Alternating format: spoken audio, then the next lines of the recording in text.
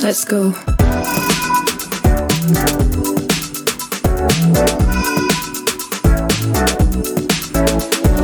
Welcome to Micromobility, a podcast exploring the disruptive potential of lightweight utility vehicles.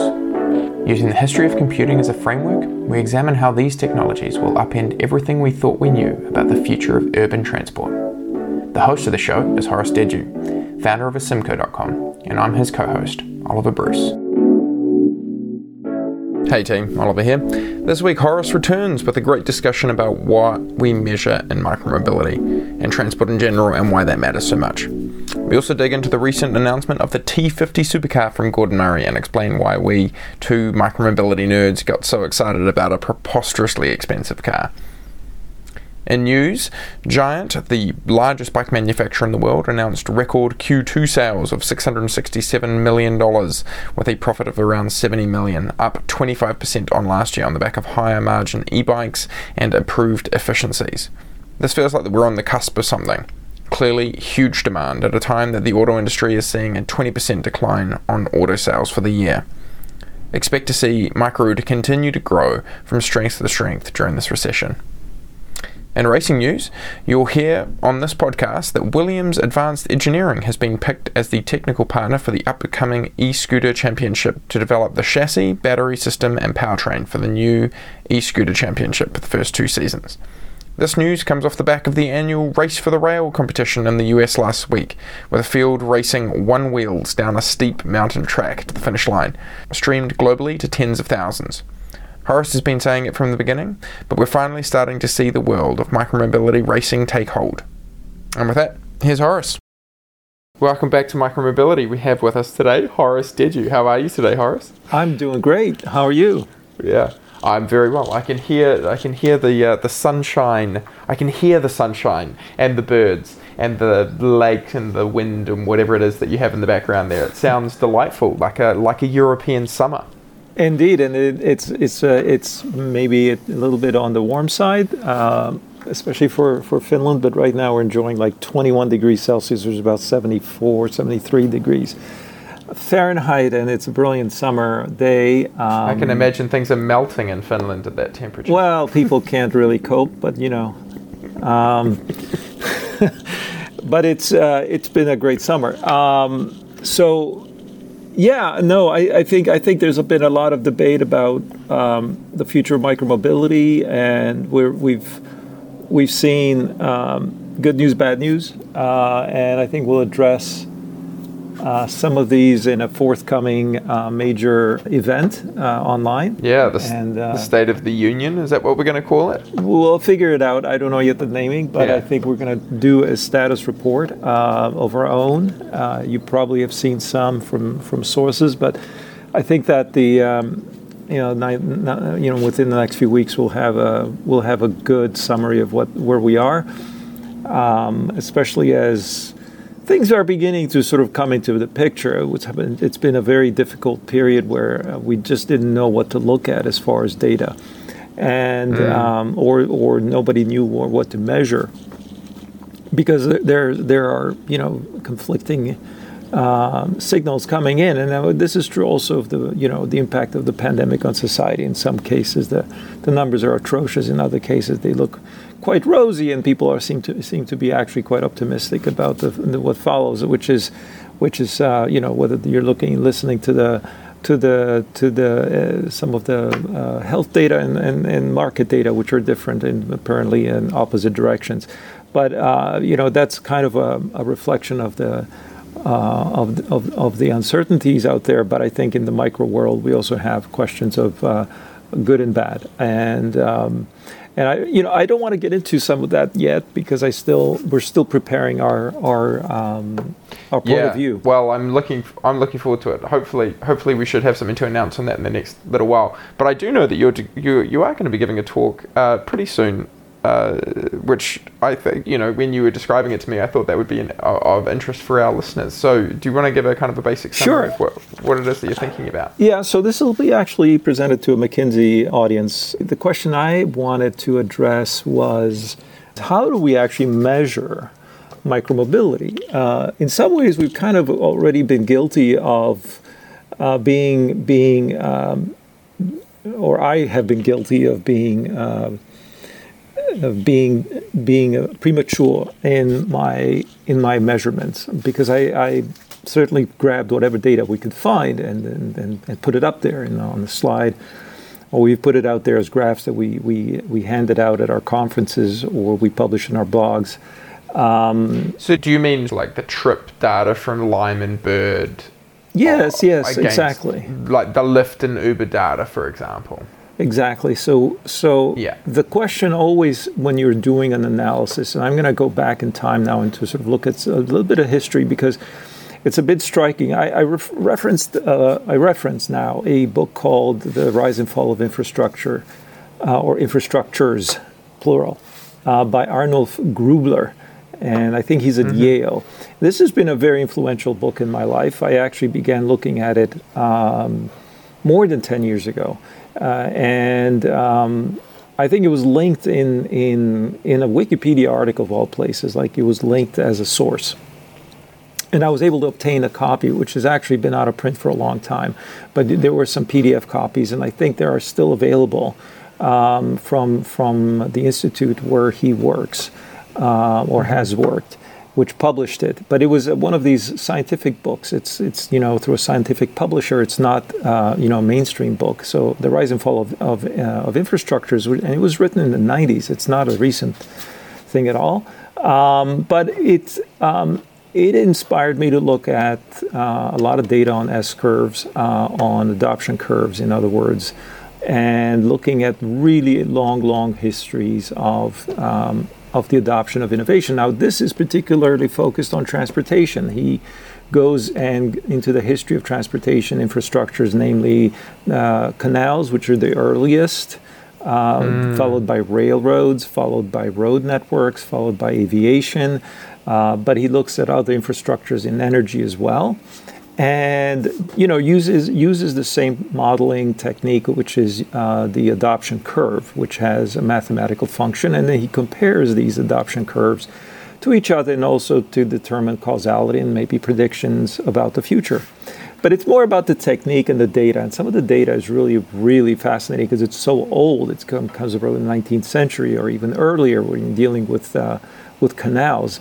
But let me give you some flavor of the way we evolve in our measurements about these very things. Now, this is, again, an interesting pattern you can recognize across the whole discussion of the history of infrastructures. For example, if you look at the rail network, it's actually very similar in terms of the measurement of its adoption rate versus canals. And it was by measuring the geographic spread of the network physically, meaning the number of miles or kilometers of lines of rail lines in the case of rail, or canals themselves. So what you were proud of in the 19th or 18th centuries, like we've delivered so many thousands of kilometers and miles of lines connecting cities.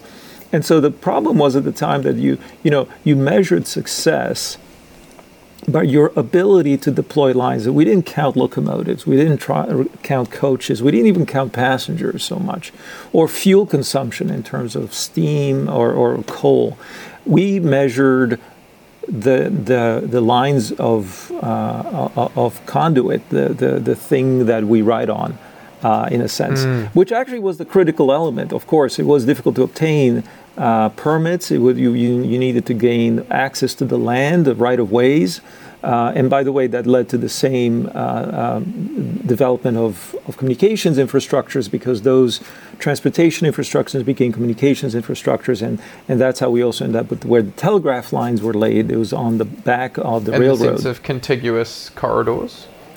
In the main trunk lines, but really the big development was when you had all the branch lines, and you went to every small community with rail, and so the ability to cover the landmass of let's say the United Kingdom, France, Germany, United States, etc. All of those industrializations occurred on the back of this rail network. So, like in 1840, there were maybe 50 lines in the whole of the United States, meaning, point A to point B. So there were 50 cities connected. But by 1865, and that's only 25 years later, there was almost every community, thousands of communities were connected. And that's an S-curve. You can kind of, track how quickly that happens. And then you set the maximum point, which is the saturation when every community is connected, and then you draw the curve and show how quickly that happened. Now, implicit in that, and I studied this for years, and I was obsessed with how fast things went and how slow things went, and what is fast and what is slow and why. But in stepping back, you've got to ask yourself what are you measuring? Again, we're measuring the adoption of rail through the number of kilometers of lines. Now, if you fast forward to the adoption of the automobile, we actually measured a completely different thing, which was the number of cars registered in the population. A proxy for that would be the number of cars sold, but really the number of cars in use, which is registrations, was actually the more interesting figure. The cars sold was more like, day-to-day metric of how companies perform. But as far as society, you would want to know what percentage of of all the households or all the individuals owned a car or used a car. And this is how everybody measured it, whether it was the United States, the UK, Germany, etc. So we have data, historic data from the 20th century on the adoption of the automobile. Again, I'm sticking with transportation now. So rail, it was miles of track, and cars, it's number of vehicles registered, and everybody started to plot all these wonderful graphs showing just how quickly that was taking off in every country. And we still do. We still measure the adoption. I published and actually spoke on this subject at the last conference. I pointed out how many cars are on the road today, how many cars will be on the roads in 2050. How do we get from here to there? What are the consequences, et cetera, et cetera, et cetera? Can we actually believe that future will serve the majority of people in the world, of which there'll be, 70% in urban centers? So this was a fascinating thing. Now, of course, again, doing all these comparative analyses within the car versus X world, it's natural that you kind of count vehicles. You count the number of vehicles per household or per nation. However, that is not the way we measured transportation for rail. Now, if you go fast forward from the early days of the car, again, measuring vehicles, and then let's go to aviation. How does the aviation industry measure its success, its ability to have reached more and more customers, etc.? Well, they actually measure passengers, or maybe passenger times distance, like passenger miles. They are completely obsessed on a whole different level. They don't count airplanes. They don't count even airlines or airports, which, you might think if you're like in the age of rail, you might be counting airports. Hurrah, how many airports exist? How many airports did we build? No, that's not that interesting. The industry measures fundamentally the number of passenger miles, and then you can see beautiful S-curves of how quickly that rose and how, enabling technologies, whether it's propeller or jet or wide-body jet or modern composites would affect that, and economics of air travel. So we have three major transportation revolutions spanning 200 years, from rail to car to aviation. All three use different methods to measure their own success. And they're not comparable with each other. So you can't go back to the car industry and say, hey, wait a minute, shouldn't be using passenger kilometers. Well, and this is where some people try, and then they get rejected. People push back, and then they say, well, it's not fair to do this. And then I'm using air quotes here in the word fair. They'll say, it's apples and oranges. You get beat up like this also when you're doing anything in the computer world, because if you want to try to compare phones with PCs, people say that they're not comparable on the same measurement.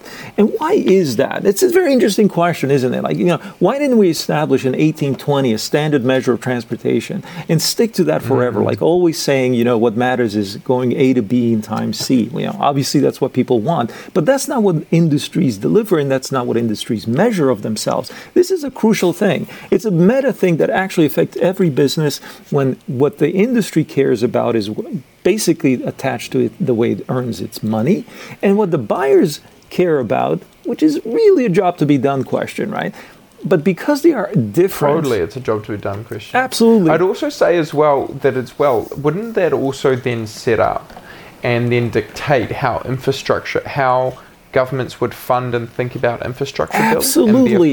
Absolutely. Right, because I think about, for example, like you have governments who will say, well, we need to increase the amount of vehicle kilometre travelled, or for example, for cars. And so naturally the response is, well, we're going to go build bigger roads because that is the way that we will effectively increase this to be, absolutely right. So it's because the consequences of this decision and this choice of measurement affects everything. It affects regulation, it affects government planning, it affects city planning, it affects our communities in deep, deep ways. And this is why, a lot of the advocacy that goes against the grain on cars is effectively saying, you're measuring the wrong thing. And so it's like saying, we cities want to deliver, or states or whomever wants to deliver miles of road. Industry wants to deliver a number of cars and ownership of cars as a measure of wealth. And yet people want to connect to each other, which is a completely different thing, which is why, by the way, when they actually get that done via, let's say, another means like the internet, people are shocked and surprised. Where did that come from? But let me continue on this thread, because I wanted to continue after the three main modes that we talked about of the 19th and 20th century. There's this question about micromobility. And the question would be, what is the right way to measure micromobility? And I asked this question as a sort of the rhetorical question for this talk. Before I give you a few answers, let me also step back and give you the perspective outside of transportation. Let's go to communications for a moment. This is the old-fashioned, how do I make a phone call or how do I connect with somebody? Well, here again, you can see the same cadence, the same change as the industry changes, as the technology changes. So in the landline era, similar to the railroad era, right? This happened in the 20th centuries when everybody wanted to build telephone networks. We all effectively measured the network size. So we measured connection. So how many households, but really what was more important about that is it's called Metcalfe's law, is the value of the network grew as the n log n of the number of nodes in it. And it was essential that more and more nodes were on the network. And that was what drove the communication network for nearly a century. But in the deregulated era, when everybody was connected, we switched to a different measure, which was, minutes, or, how many dollars did we collect for phone calls themselves. So it wasn't the network, but rather what it delivered, which was talk time, effectively, although not quite what it delivered. But it really was, everyone that was obsessed is like, okay, how many minutes of long-distance calls can we make? Because local calls were free, but long-distance cost money. Again, you see, follow the money. So the industry became obsessed with measuring minutes. Go forward into the cellular phone era, and then the conversation was all about ARPU. ARPU means average revenue per user. Now, this was a different measure than minutes, which was by household, presumably, by billing statement. And now it just sort of became by user, because it was more than one phone per household. We started talking about ARPU. Now, as we move into the 5G era in terms of communications, I leave it as an open question, as I do with the micromobility question. How will we measure success? What is the industry going to turn to? So let's put that aside and let's go to the next question. Computers. The computer industry, again, born in the post-war period, mostly an industry serving large companies, and the so-called computers at the time were called mainframe computers. And there, the time of the CPU was measured. It's like how much, it was a time-shared system. It's like how much does your project need in terms of CPU time? And the allocation of CPUs was really important because that was the most constrained resource. As we moved to the PC, what mattered was units sold. So this is what Microsoft was built on. This is what Intel was built on. And Microsoft selling licenses per CPU, Intel actually selling the CPU itself. In the smartphone era, however, although we went through a unit phase, now we're in the subscription phase. So the idea is like when you have a smartphone, everybody's now touting, look how many services we have subscribers for. And this is what Apple is competing on, and that is what Google is also competing on effectively with Android.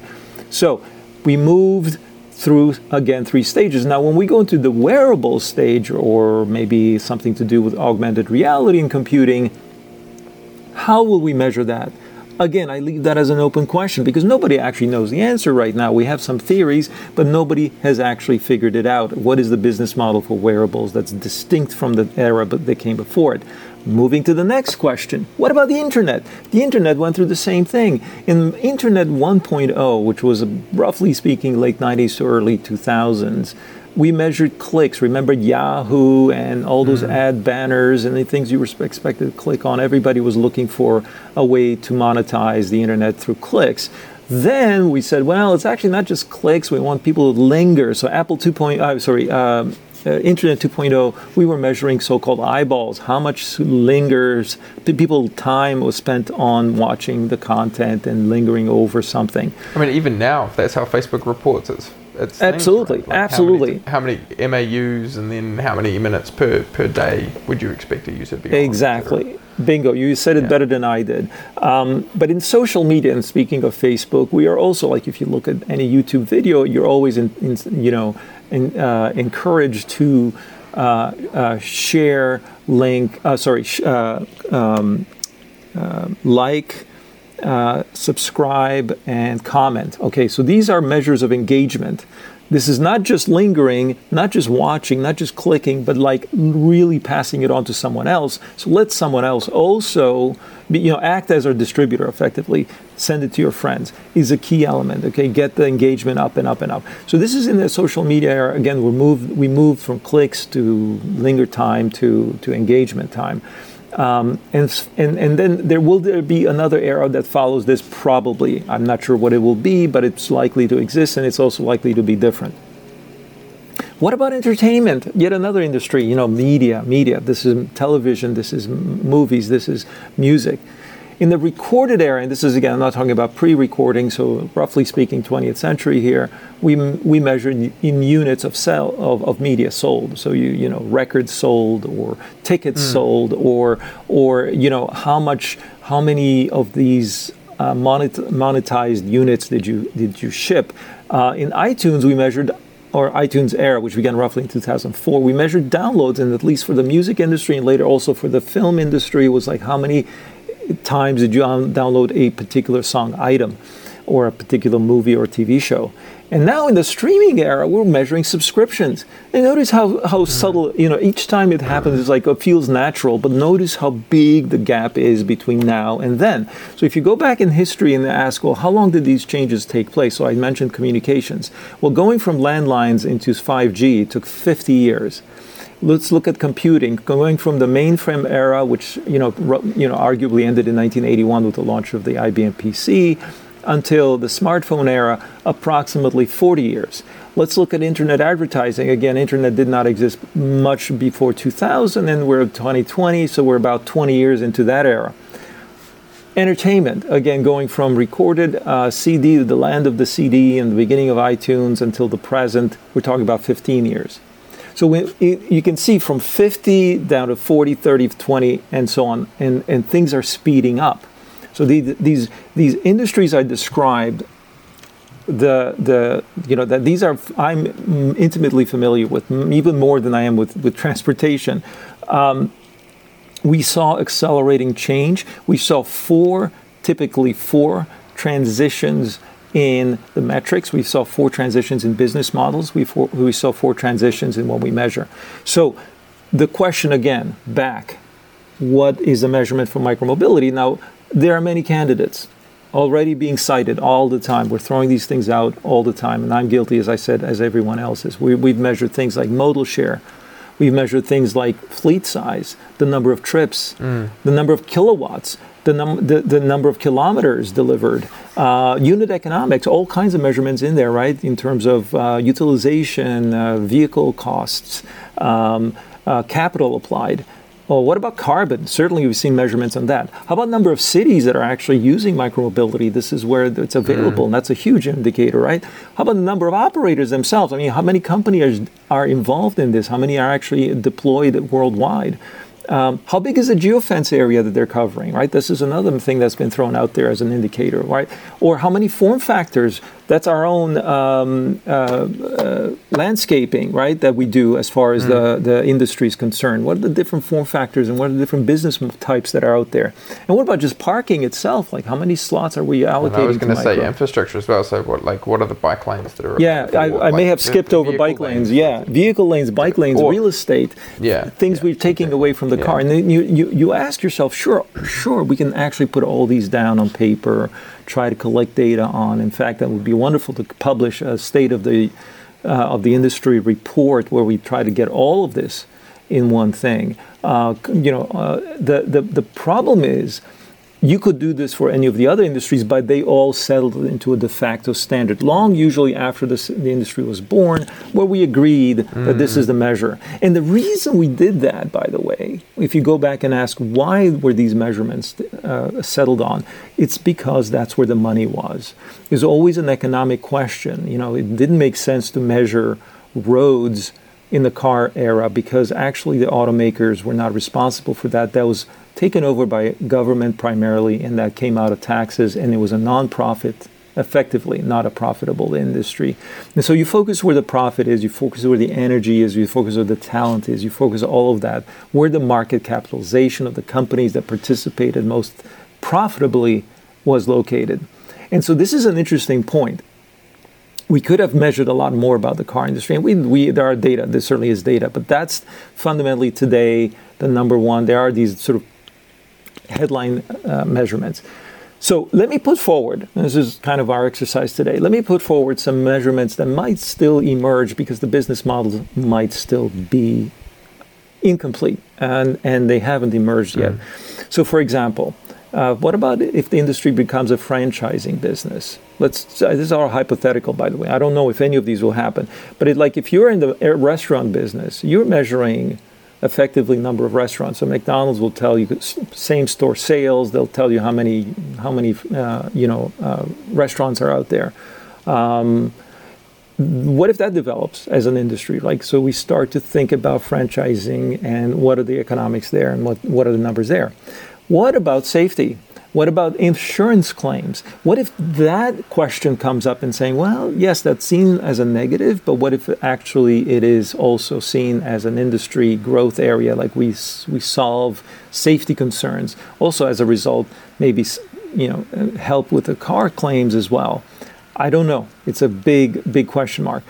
What about destinations we enable? What about things like measuring where people go as kind of places that they couldn't have gone before? And that would be more of a real estate question, but what if that becomes the heart of the industry? What about subscriptions? We don't throw these around very much, but they're certainly happening and starting up. Subscriptions, maybe that's the way to do it, the way phones are today now. What about exercise? A lot of excitement now with Peloton, a lot of excitement with active behavior, rumors that Apple's going to launch its own subscription-based exercise routine. What if, you end up on the watch ring? I use this as a kind of a metaphor, your Apple Watch tracking your movement and then being able to attach micromobility to that, or it's at least some variant of it. And what about social capital, the biggest thing of all?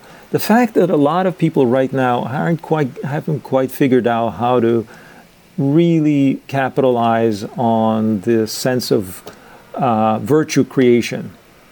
It could be signaling, it could be actual, but it's basically the question of virtue. And that might actually be driving a lot of the decisions, right? Job to be done here, right? So the questions of whether people would take one mode or another may be driven by this interest of selflessness.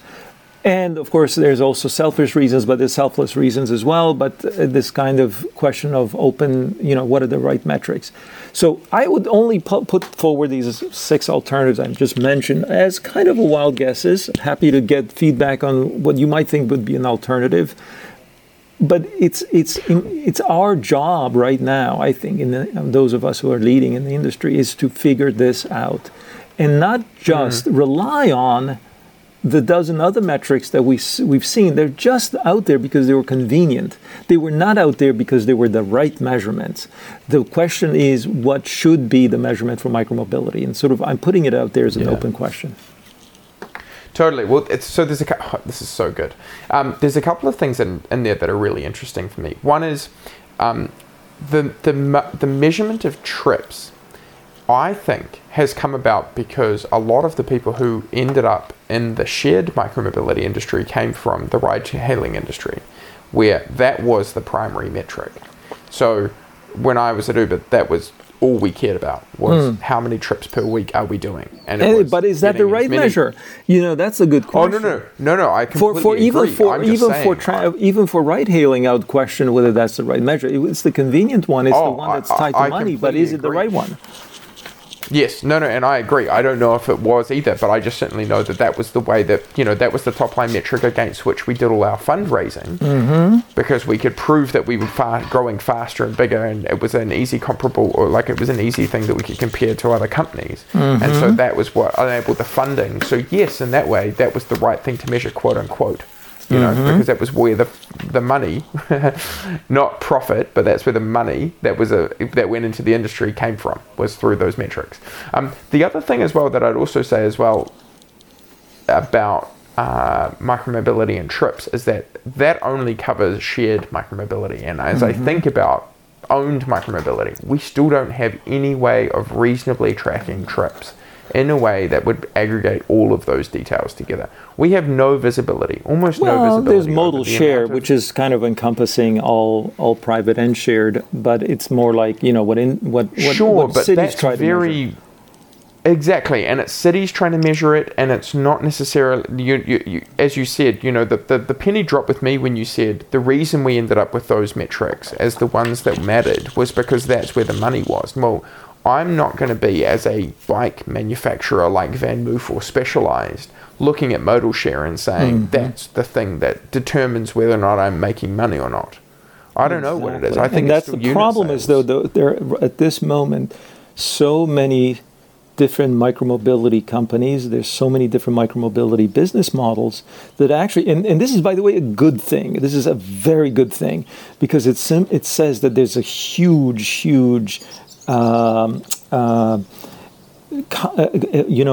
experiment going on, a huge diversity of ideas and opinions and tests that are being done, and that people don't know the right form factor, they don't know the right business model. And by the way, this was the same thing with the internet before the click era. Like, nobody knew in the 90s how people would make money on the internet. Everything from charging people to dial up, which was AOL, to figuring out ways to sell stuff to them, which was Amazon, eventually became Amazon. There were a lot of other web shopping ideas, to search, which was initially done very differently than what Google ended up with, which was a keyword auction, effectively, that it created.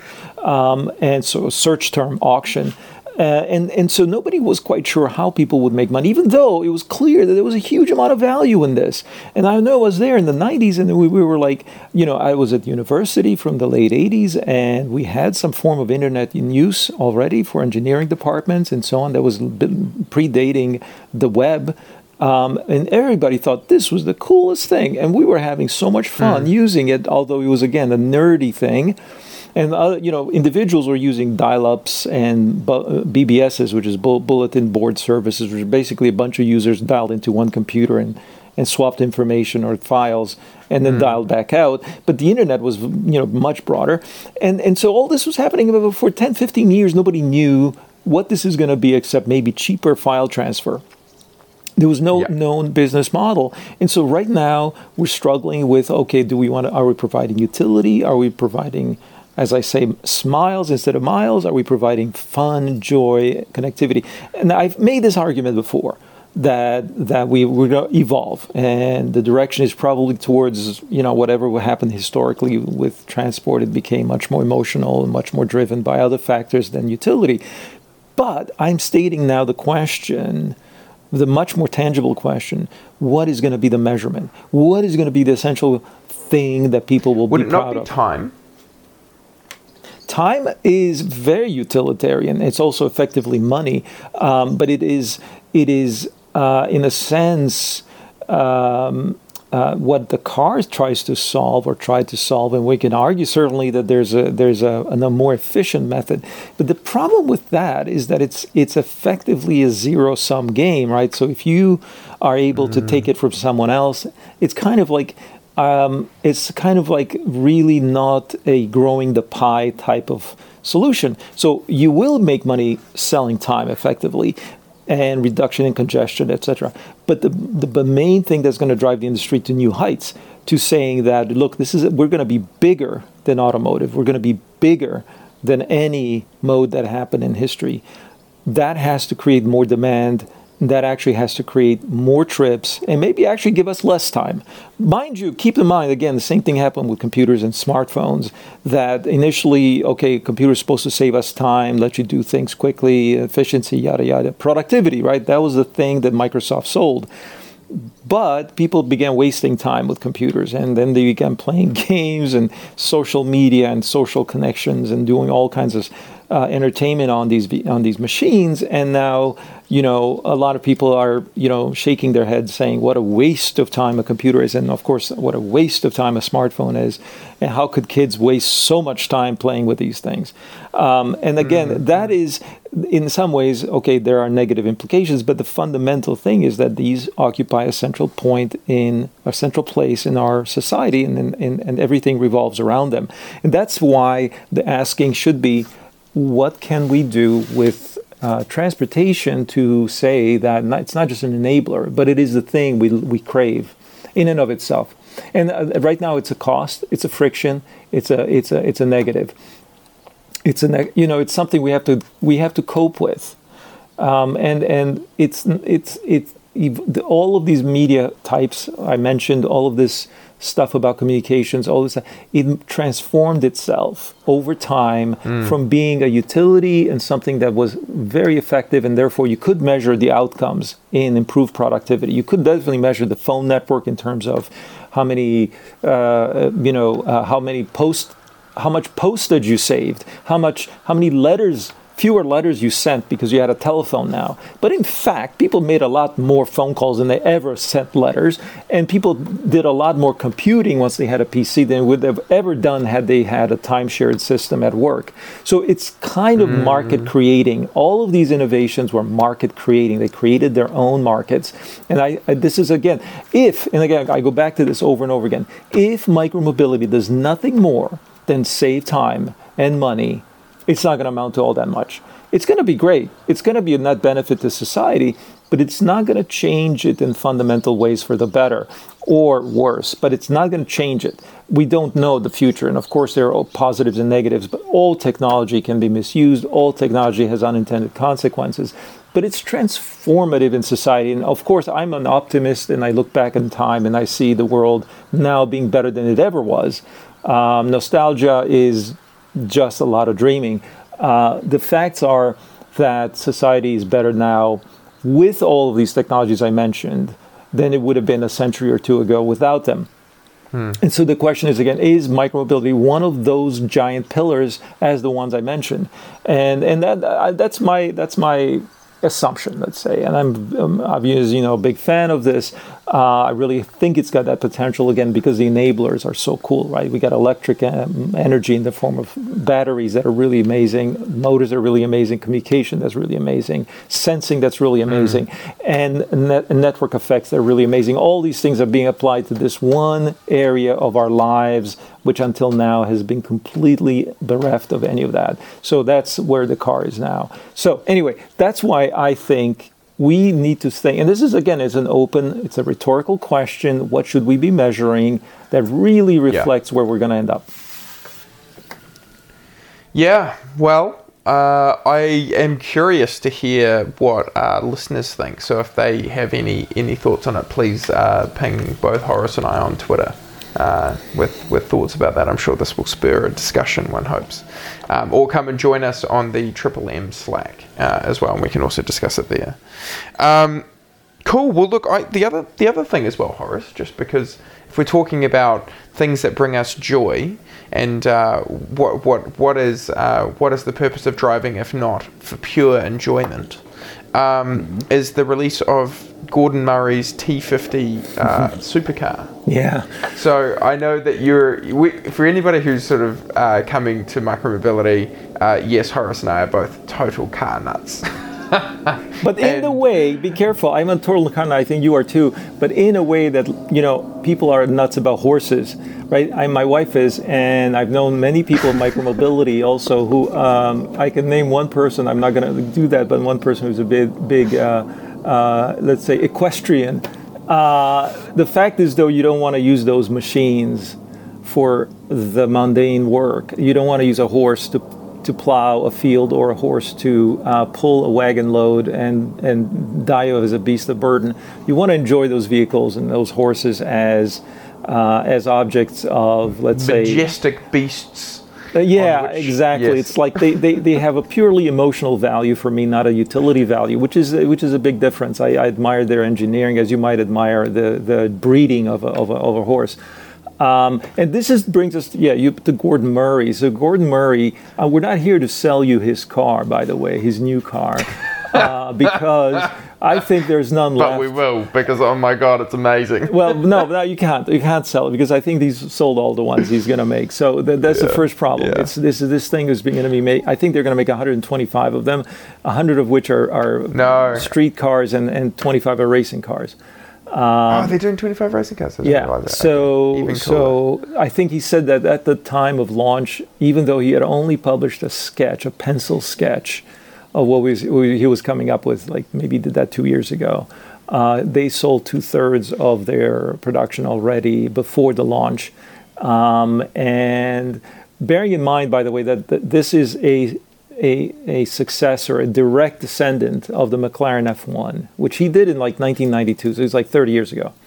So the McLaren F1 came to be regarded as maybe the apex of automotive engineering, at least of the 20th century, maybe even till about 10, 15 years ago. And that car was sold when it launched at the highest price anyone had ever heard of. In 1992, I think it went for $1 million. And today they're going for over $20 million. So, keep in mind that anyone buying a new sort of a successor to that car is probably going to make a ton of money, just because there are so few of them, and it's going to even if they're paying £2.5 million for them. And that is the price they're going to charge for this. Yeah, about £2.5 million, I think, even without tax. I think it's ridiculously expensive. I don't know what that's in dollars, maybe closer to $3 million. It's easily probably the most expensive car in the world. Is only going to be 125. But that's not what this. We're not going to talk about that. We're not going to talk about the count, the number of vehicles, we're going to talk about philosophy here and what's at work with this particular model. And I think this is what Gordon Murray embodies. He's just a maniacally focused person, very much in the tradition of Johnny Ive. Although Johnny Ive might say he's in the tradition of Gordon Murray. And this is a person who's obsessed about achieving the ultimate in their particular line of work, in their particular area of expertise, in their particular area of passion. And in the case of Gordon Murray, moving from, as he did from Formula One into sports cars, which was McLaren, and then into production systems, which came to be known as iStream, and even microcars. Given that he is sort of Mr. Supercar, Mr. Hypercar, he actually drives a very modest, I think he's driven in his sort of commuting life, he's driven Minis and Fiat 500s, and he had a smart Roadster and the smart Roadster. He talked about it with such fervor that I went and bought one. Yeah, so you bought one because of him, and I bought one of my cars because of him, because he was on the record saying at one moment in time that he thought the Porsche Cayman was the best sports car around, so I ended up buying one too. That's what he's like. So he's obsessed about hyper stuff, but also about really small micro cars. And he, when you hear him talk, and this is what I recommend, maybe we'll drop you a link or two about these reveals that he did on YouTube about his new project. You'll see kind of where the product takes you if you follow this obsession with the one things or the few things that you love and care the most about. And that's really what really attracts people to him and to his products. It's not that they are ever going to become super fast drivers or that they're actually going to max out these cars. It's almost impossible to do it. Certainly not legally, certainly not on any roads. Maybe on a track with a professional driver. But really, they're much more attracted to his passion, his dedication, his single-mindedness. And so what I wanted to point out, we're using this as an example to also kind of appeal to people who are in micromobility to think about your product as an object of passion, of excellence, of dedication to achievement beyond just good enough. Although good enough wins, the image of greatness sells, and it's this idea, this nature of wanting to aspire. And you can call it marketing, but if effectively it's how Porsche was built. They won it on the racetrack, so they ended up being, a great brand. The Italians with Ferrari, Alfa Romeo, Lancia, and others also went racing and tried to make sports cars, but really ended up selling much more regular cars. And for that reason, I also wanted to give a shout out to those who are dedicated to trying to make micromobility also a competitive sport. We're going to have these folks on the show, I hope, very soon. But ESC.live, which is the e-scooter league, which actually has released this partnership, released their manufacturing partnership for their racing scooters, which is with Williams, which of course is a competitor to McLaren. No way, I didn't know that. Yes. Did they release that information? Oh, they did. So cool. They did. And so Williams, which by the way, in the 90s was a bit, apologies for the low-flying aircraft here. Williams was a bitter rival of McLaren in the Formula One world. They were up there duking it out versus Ferrari and Renault and Honda. Before even Mercedes was in the game, before maybe Benetton was in the game, but this is like in the 90s. Williams and McLaren were the two main rivals, and of course each one spun off engineering units that do outsourcing work, or they do work for other companies. And so out of the Williams engineering group, they are developing a scooter for racing, and I think that's fantastic news. And it kind of... These scooters are going to go, just for reference as well, these scooters are going to go 100 kilometers an hour. Yep. They're going to be... Which is 62 miles an hour. Insane. 62 on a scooter, think about that. And also, what that means for the brakes, what that means for the turning and cornering. Also, they're going to accelerate at, more than automotive speeds, I'm sure. But these races, it's going to be insane. Depends on the track design, depends on a lot of things. But we're going to probably talk to those folks separately. But I'm pointing out what the role of passion is. It's whether you're in the designing hypercars and creating an amazing brand and loyal followers, or racing. For folks who, the thing that's actually the most interesting about Gordon Murray is in part the reason that this podcast exists, because when I had finished up at Uber, I came to you, Horace, and I said, what is going on with iStream? And this whole lightweighting methodology that Gordon Murray has been trying to apply to these cars.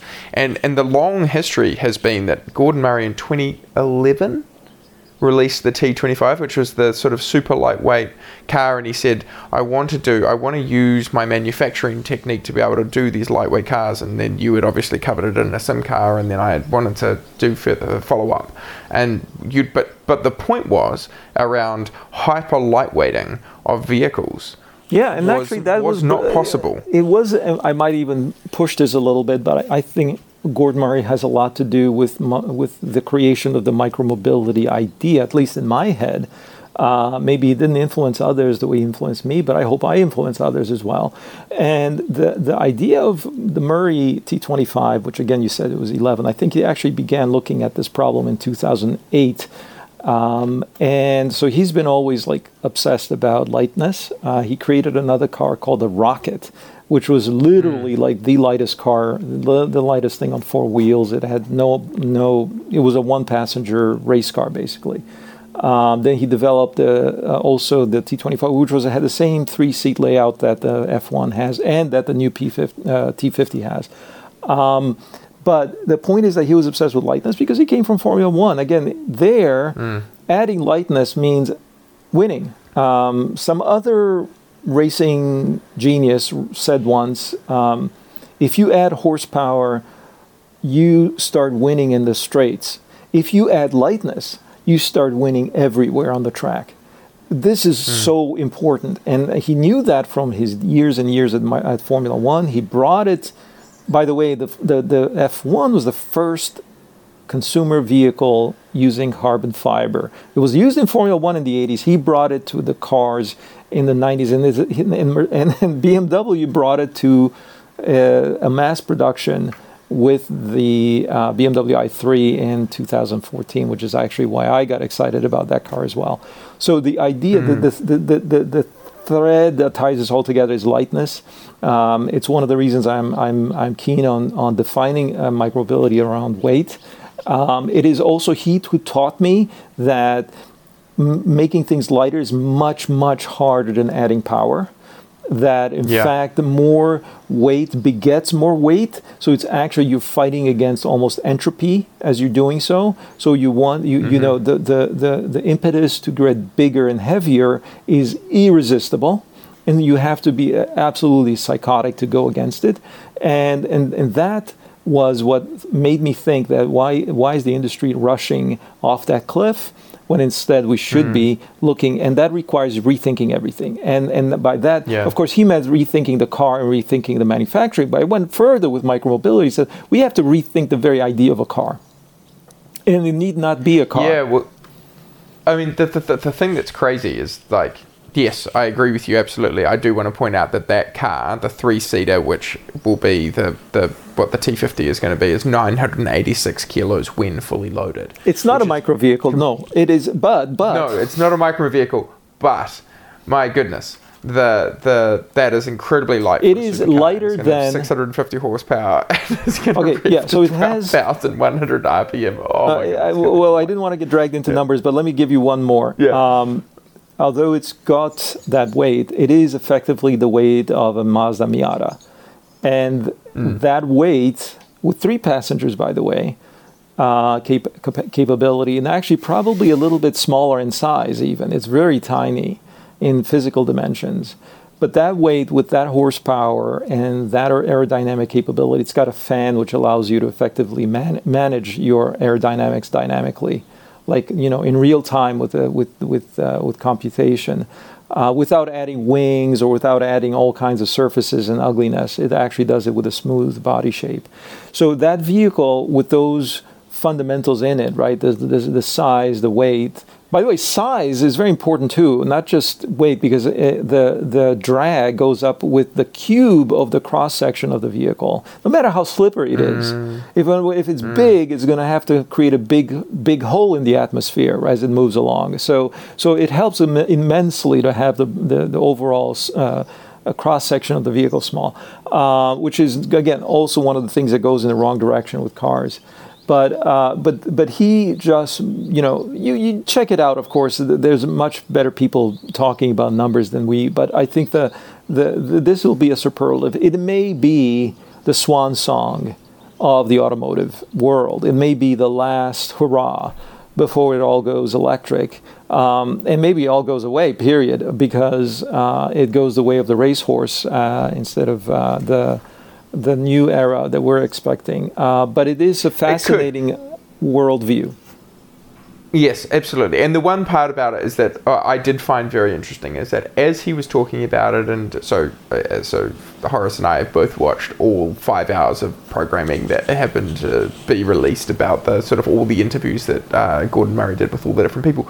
But he did point out, he said, look, I'm releasing this car, I'm telling you a little bit about the figures, but I'm not going to tell you the performance figures. I don't care about them. Mm-hmm. What I care about is making this incredible driving experience. It's all about the driver. I want the driver to be in the middle of the car. I want it to be an old stick shift. I don't want it to be pedals. There's nothing fancy about it. There's no extra, you know, all these extra things that all the other cars have. I don't care. I just want it to be the most pure, unadulterated driving experience as possible. And when I think about, when I think about what you talk about, Horace, with what is the ultimate experience that would be possible with micromobility?